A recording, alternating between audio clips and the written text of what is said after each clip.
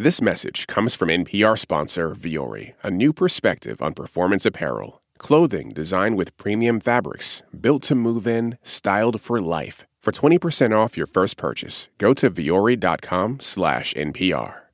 A nationwide electricity shortage starts today in Ukraine. People are being asked to conserve electricity after Russian attacks using missiles and Iranian-made drones on power stations. Now, Iran denies sending Russia kamikaze drones, and Tehran demands that the West provide proof.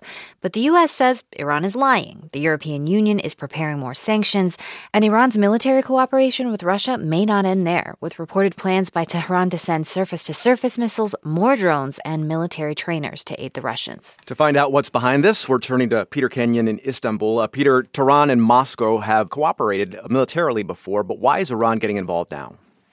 Well, I'm seeing reports that Russia's own stockpile of ballistic and cruise missiles is shrinking, so that could be one reason. Iran is reportedly supplying Russia with medium-range missiles as well as the Iranian Shahed drones that are now being seen attacking Ukrainian targets. It's got Western nations scrambling somewhat to help Ukraine counter these new weapons.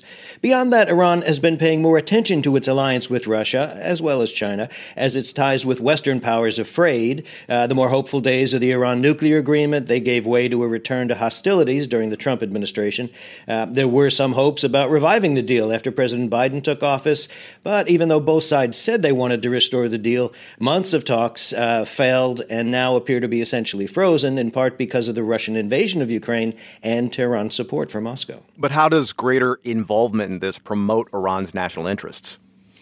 Well, it certainly demonstrates to Russia, anyway, Iran has some value in this alliance. Now, whether that alliance can provide Iran with the support and benefits Tehran was hoping to see out of improved ties with the West, that remains to be seen. Analysts say it's probably unlikely, but it shows Iran can contribute to the alliance.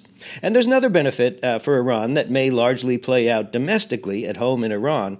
Tehran has always seen itself as a major world power. And moves like this provide Iranian leaders with something to point to when they want to talk about Iran's place as an important actor on the world stage, a country whose interests must always be taken into account. If there are consequences for Iran, what would they likely be?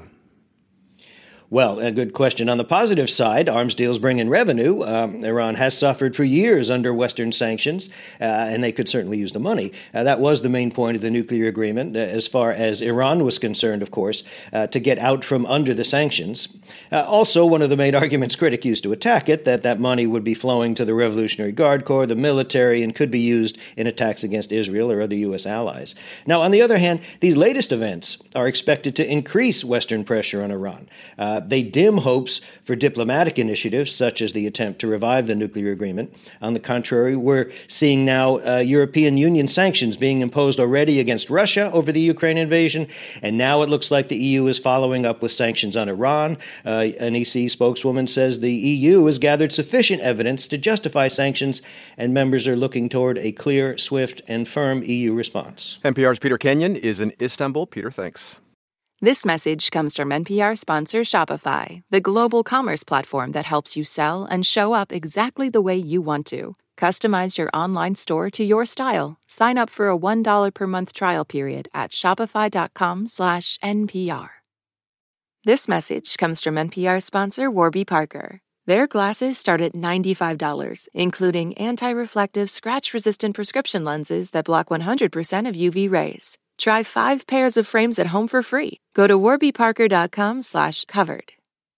Last year, over 20,000 people joined the Body Electric study to change their sedentary, screen-filled lives. And guess what?